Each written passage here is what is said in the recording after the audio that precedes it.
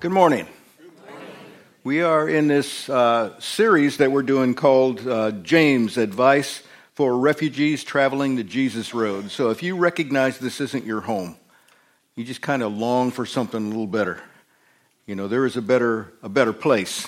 One of these days I expect to be there. Amen. Not too soon, but I expect to be there. That's my home, that's my destination. In the meantime, I'm a refugee down here. I really don't fit. I really don't belong. This world is not my home. This is not where I want to spend the rest of eternity. I've got a better place. So we're looking at James chapter 5 today, some verses out of chapter 5 that help us know how to navigate the Jesus road. You know what navigate means? Here's how Webster defines it: to steer a course through a medium. Through a medium means it might be this, might be that. Now, typically we use the word navigate. We think of on the ocean. Now, how do we get from here to there when there's no reference points? There's no street signs. How do we know where to turn? But now, people fly. So navigate is a term that's used for flying. Where do you turn left, turn right, how high? Well, there's no reference points up there in the sky. So how do you know? You got to navigate it. You and I typically use the word navigate when we're taking a trip. We're in our automobile. And there's so many options, so many different ways I could take. But we have this new scientific device called a GPS that helps us navigate the highways. Can even tell you when there's a traffic tie-up up ahead so you can take a detour if you want. It's so amazing. If we ever got in a war again, I don't know what GPS would do for us, because the enemy knows everything we know. So navigate is how to make the right decisions while I'm on the journey. I'm not at my home yet. I'm headed for my home, but I'm living down here, and there's things that happen down here on this planet that just give me confusion. I'm not sure which way to take. I need some spiritual GPS to direct me in the right way. Where do I turn? How do I deal with this conflict? How do I deal with this problem that's come up? That's navigating. So how do we navigate the Jesus road for us as refugees on this journey? So in James chapter 5, I've got 4 aspects or things that he tells us to do, rules that we should follow in navigating this life down here. And here's the first one, if you want to write it down in your notes. Resist taking advantage of the weak. We need to resist that temptation. We're always going to have people around us that are weaker than we are. They don't have the faith we have. They don't have the financial resources we have. They just don't have what we have. And it's easy for us to take advantage of them. And James tells us not to. Listen to what he says here in chapter 5, verses 4 through 6. You refused to pay the people who worked in your fields, and now their unpaid wages are shouting out against you. The Lord all-powerful has surely heard the cries of the workers who harvested your crops, while here on earth you have thought only of filling your own stomachs and have a good time. But now you are like fat cattle on your way to be butchered. You have condemned and murdered innocent people who couldn't even fight back. He's writing to Christians here. He's not talking about the abusive secular world out there. He's talking to Christians. That's right. We got to be careful that we don't pick up the secular world's way of doing things. Right. God's got a whole different philosophy and a whole different way for us to live our life in navigating this Jesus road. To take advantage of the weak is a temptation of pride. One of the big problems we have in the church world is spiritual pride. We think we have arrived. We think we're a little better than the people who are out there where we were before. And we tend to want to take advantage of them. It's a natural temptation of pride, spiritual pride. We think we're better than somebody else. One of the things, this is part of my life testimony, one of the things that God will not let me get away from is where I came from. He keeps reminding me of those humble roots I had in the beginning when He called me into ministry. I didn't deserve it. I got some ugly things in my past that God had to deliver me from. But I've been delivered. And it's changed the way I think. It's changed the way I treat other people. There's always somebody who's not spiritually where I am. And what I have to do is reach down and pull them up. I must never take advantage of somebody else who's not where I am. You must never take advantage of someone else who's not where you are. So resist taking advantage of the weak. The world has this philosophy. It's called survival of the fittest. It's the basic principle of evolution, that we humans are more highly evolved than the dogs and the cats. So it's survival of the fittest. Whoever is the fittest takes advantage of those other ones, those other life forms. Of course, as it applies to human nature and the culture in which we live, survival of the fittest means the guy who's got more money, the guy who's got more fame, the guy who's got more influence wins over everybody else. Take advantage of everybody else. You hear what I'm saying? Resist. This is one of the basic points if we're going to be successful on this journey on the refugee road, is to resist taking advantage of the weaker ones around us. Just don't do it. Help somebody else. Here's the second principle I want us to see. This is found in verses 7 and 8. Remain patiently steadfast. You know what patient means? Yeah, you know what patience means. You don't like it, but you know what it means. We Christians have to be patient on this refugee road. And you know what steadfast means. It means you don't budge. So all of us Christians, we need to evaluate right now what we believe. What do we believe, and how does that apply to my life individually? Not all of us Christians, but my life personally, my personal relationship with Jesus Christ. What do I believe? And then I need to be patiently steadfast and not budge. Hang on to that. In verses 7 and 8, James says, "Be patient then, brothers and sisters, until the Lord's coming. See how the farmer waits for the land to yield its valuable crop, patiently waiting for the autumn and spring rains. You too, be patient and stand firm, because the Lord's coming is near." Did you know that Jesus Christ is coming back again? Yeah, you've heard it, but do you really believe that? Do you really know it's happening? Can you read the newspapers? Can you watch the news and see the prophecies coming to pass? He's coming back soon. So, seed develops over time. Every farmer has to learn what patience is. If a farmer doesn't have patience, he's going to be very frustrated. He's going to plant in the spring and try to harvest in the summer. And guess who loses? The farmer that doesn't have patience. The crop is dependent on the rain. And the farmer cannot control the rain. It either comes or it doesn't come. And sometimes it comes too much. Every farmer has to be patient and wait. And so does every Christian. Because the blessings of God are like rain. And sometimes it doesn't come. And sometimes it does. In buckets full. So we have to remain patiently steadfast. Avoid get-rich-quick schemes.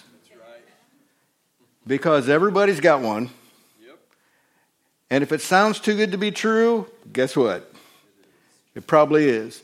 God has a way to prosper us. Yes. Come on. Bring the tithe into the storehouse.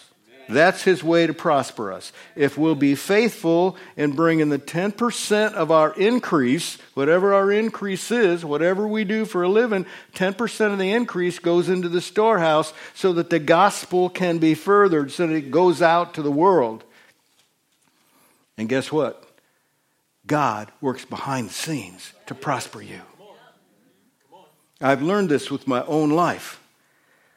There were times when I wondered. Anita and I would sit down and we would talk about, is this really working? Because we're given 10% of our income and we're working hard and we're believing in God for great things, but it looks like we're not prospering. It looks like it's just not there. Now, at this point in my life, as I look back over it, and I'm sure Anita would agree with me, we would have never thought we would be where we are today. How did this happen? How did this blessing show up at the last minute? How did this happen? It's God's favor. And I believe it's a spiritual principle that will work for every one of us. But we have to be patiently steadfast and wait on God. He's the one who brings the harvest. Because that patience gives us confidence and gives us hope. If you don't have patience, you're not going to have the confidence or the hope. Just trusting God. God works through process. Yes, I believe he does miracles. But every time he does a miracle, a big breakthrough miracle of provision, every time God does this miracle, there's been a whole process working behind the scenes. Somebody else is praying for it. And all of a sudden, the answer came to me. It's a process. We'll talk more about that in a little bit. But listen to what Isaiah says in chapter 30, verse 18. Yet the Lord longs to be gracious to you. Did you know that? This is in the Bible. The Lord longs to be gracious to you. Therefore, he will rise up to show you compassion. For the Lord is a God of justice. Blessed are you who wait for him. Yes. Blessed are you who wait for him. You stay steadfast. God will be God. Yes. He will bring about the blessing. Verse 9 here in James chapter 5, verse 9, he says, don't grumble about each other, or you will be judged. And the judge is right outside the door. God's always watching. He's always got his eye on you. He's always got his eye on me. He sets up opportunities for me to do what he wants me to do. I just have to watch for him. Just have to watch for these opportunities. And God judges murmuring. Did you know that? Did you know that's in the Bible? God judges murmuring. I'm supposed to trust God in all things. But I try to play God myself when I grumble and gripe and complain about other people or my circumstances, my situation. Just trust God. Amen. You think something happened to you that God didn't know about? Come on. Just trust him. Because God's watching your every move. Yes. He's watching. Like we're on trial every day. He's watching us. We're his kids. Yep. Those of you who are good parents, don't you have your eye on your kids all the time? You don't correct them all the time, but you always got your eye on them. God's that way. He's always got his eye on you because he loves you. All right, let's go to the third thing here. Third point I want us to see from James 5. Refine your patience through perseverance. Patience is a key thing to keep trusting in God. And we refine it by staying steadfast, holding steady, perseverance. Verses 10 and 11 say, brothers and sisters, as an example of patience in the face of suffering, take the prophets who spoke in the name of the Lord. As you know, We count as blessed those who have persevered. He's talking about the Old Testament prophets, and it was still the same principle to the New Testament apostles with the persecution that they had to deal with. Most of us, we don't know what persecution is. Somebody snickers at us when they see a Bible in our hand, or they see us bow our head before lunch in the lunchroom. We think that's persecution. Listen, these people lost their lives. They lost their homes. They had to flee for their lives, get a job somewhere else. We need to wait to see what the Lord will do with us. Yes. Wait to see what the Lord will do. You don't get mad at God because he didn't take care of you today. You just watch and see what he's going to do with this. This is what faith is, a walk of faith. Wait and see what God's going to do. Don't give up so quick. Hang in there. I brought this in from home. This is a little game we have at home. It's a little metal base which gives you some answers. There's a yes, a maybe, definitely, no way, try again, ask a friend. Each of these answers has a magnet. And then you got this metallic ball here attached over it. And you just get the ball moving, and it gives you an answer. But you got to wait. My granddaughter one time was playing this with me. And we got that ball going, and she wanted to ask it a question, and it just kept going and going, and every now and then she'd reach up, and I'd pull her hand back. I'd say, wait. And she'd reach out again, and wait. You just have to wait. Now, this stopped on the yes. So the answer to the question was yes. But my granddaughter, you see, she didn't have the patience to wait. She wanted to direct it herself. Come on. Isn't that just like us? We ask God to do something, and then we keep reaching out and grabbing a hold of it and trying to control it. Come on. Keep preaching. No wonder things don't work out, because we keep circumventing the system. Come on. Trust him. Be patient. Verse 11, last half of verse 11 says, "You have heard of Job's perseverance and have seen what the Lord finally brought about. The Lord is full of compassion and mercy." If you go back and read the book of Job, we see one miserable guy. He's a man of faith, but he goes through one crisis after another. He loses his children. They're all killed in a horrible accident. Loses his finances, loses his land, loses everything that God's blessed him. And even his supportive wife says, "Why don't you just curse God and die?" She's a real supporter, you know. Why don't you just curse God and die? That's encouragement for you. But then God turns it around. If you keep reading to the last chapter in the book of Job, you see that God gave him twice as many kids as he had at the beginning. You say, well, what kind of God is that? What kind of love is that? Lets all his kids die and then gives him double? God knows what he's doing, and he doesn't check on us to see if it's all right. That's right. He's got a plan. He's got a plan. He doesn't promise to hug us and pat us on the back and be a good daddy to us. He promises to be a shepherd and a spiritual father and help us navigate the Jesus road. Yes. Romans 5:3 says, "But that's not all. We gladly suffer because we know that suffering helps us to endure." That's not the attitude of most of us Christians. We don't gladly suffer. Come on. You see, what we have to do is we have to place ourselves in the potter's hands. Yes. Let him shape us and form us. And he doesn't check on us to see if it's okay. He just does it. And if we resist it, we're going to be like all these other Christians outside the church doing nothing this morning but watching TV or mowing the lawn, raking leaves. But we're God's people, and his favor is upon us. And he's working out good things in our lives. Yes. We just have to be patient and wait for that. Endurance means tenacity. Yes. You know what tenacity means? You hang on and you don't let go. You hang on to your faith. You don't give up. Yes. Tenacity means you stick to it. Yes. Come on. You hang on to that faith no matter Yes. what. Because God is tenacious. Yes, he is.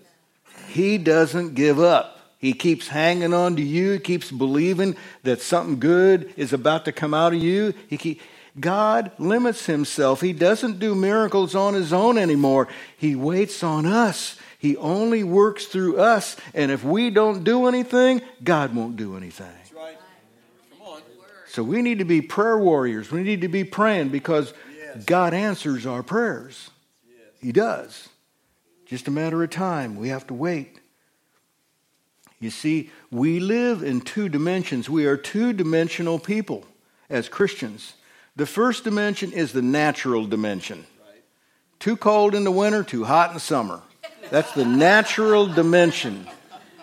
There's also a spiritual dimension that you can't see. It's just as real. Just as real out here.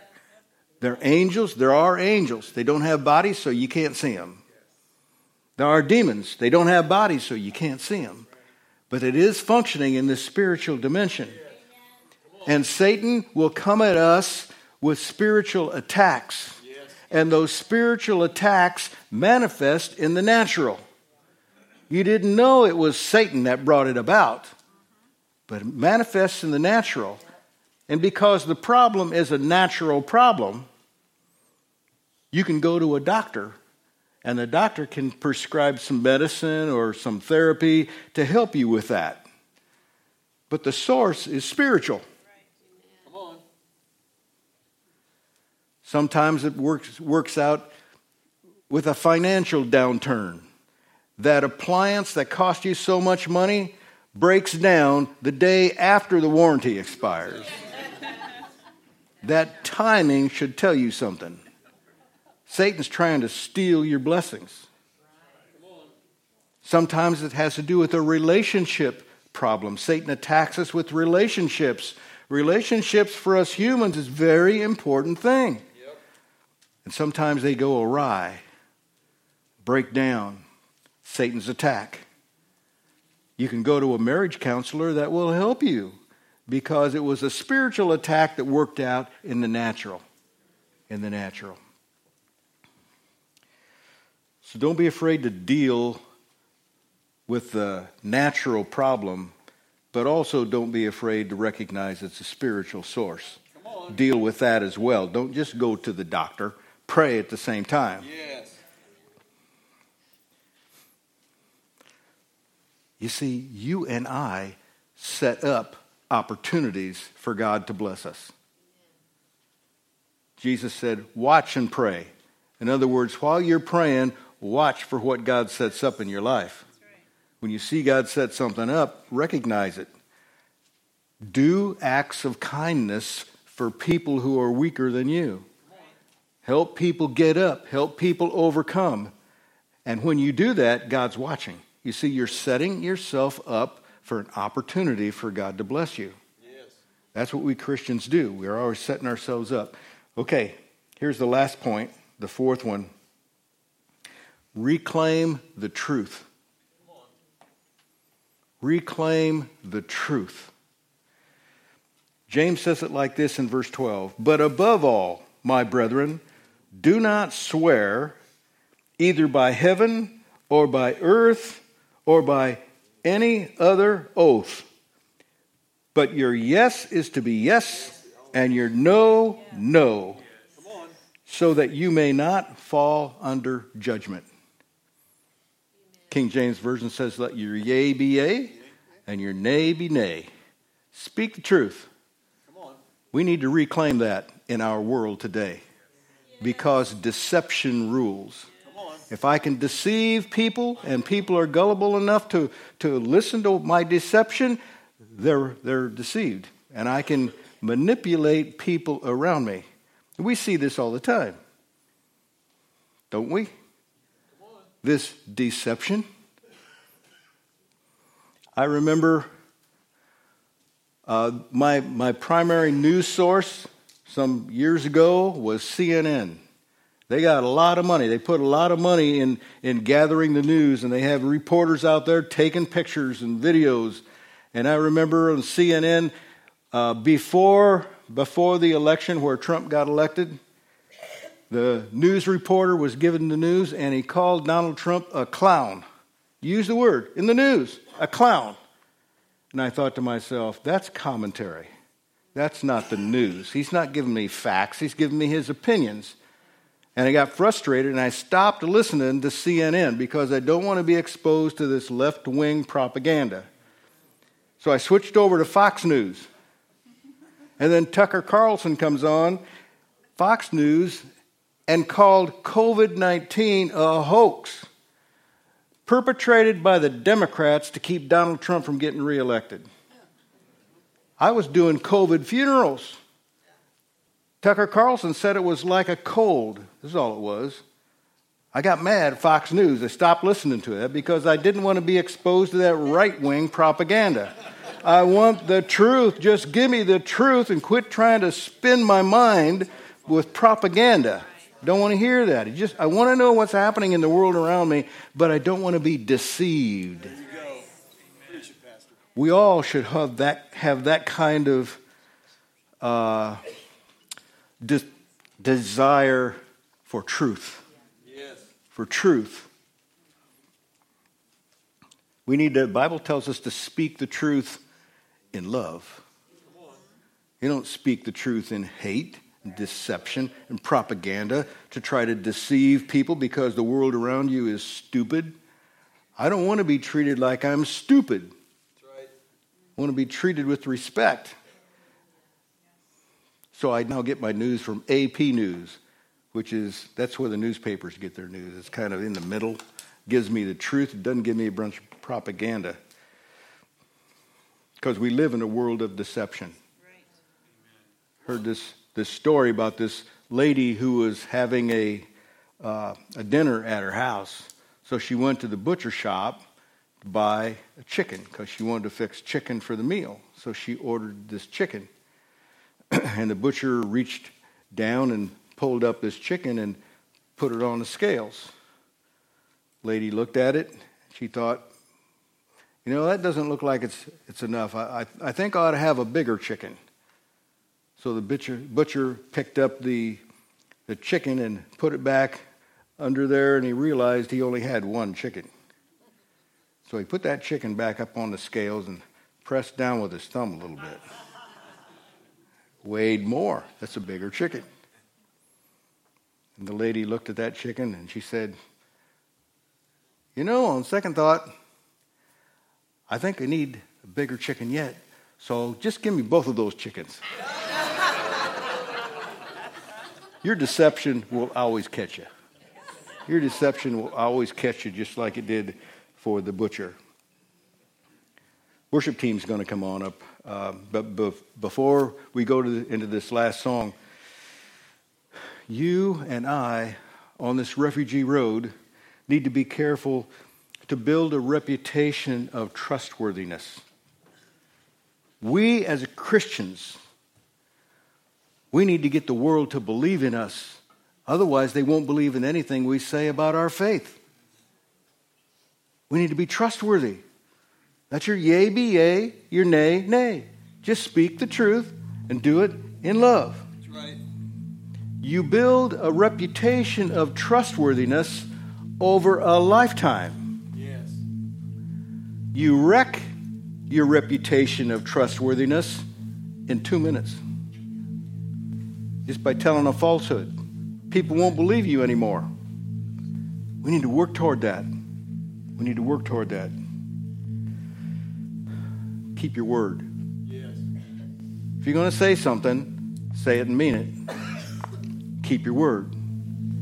We need to be people of truth. Yes. If I said it yesterday, I need to hold to it today. Well, yeah, but things changed in my life. Doesn't make any difference. When we built this building, we received pledges from people. We asked people to make a pledge on what they would be able to give toward this building. And we asked people to do it in faith, based on what you expect your income to be. So people would pledge in faith. And we had some people that lost their jobs after that. It was a minority. The vast majority of people kept their word all the way through that. But there were a couple people that had downturns in their circumstances, and they just could not continue to pay it. We forgave them in a minute. But we need to be careful what we say, because God's listening to us. God's watching what we say. So keep your word. Here are 4 basic principles on how to navigate the Jesus road. Practice them, and I'll promise to you, God will watch over you. He will take care of you. Amen. Let's stand together. We're going to sing one more song.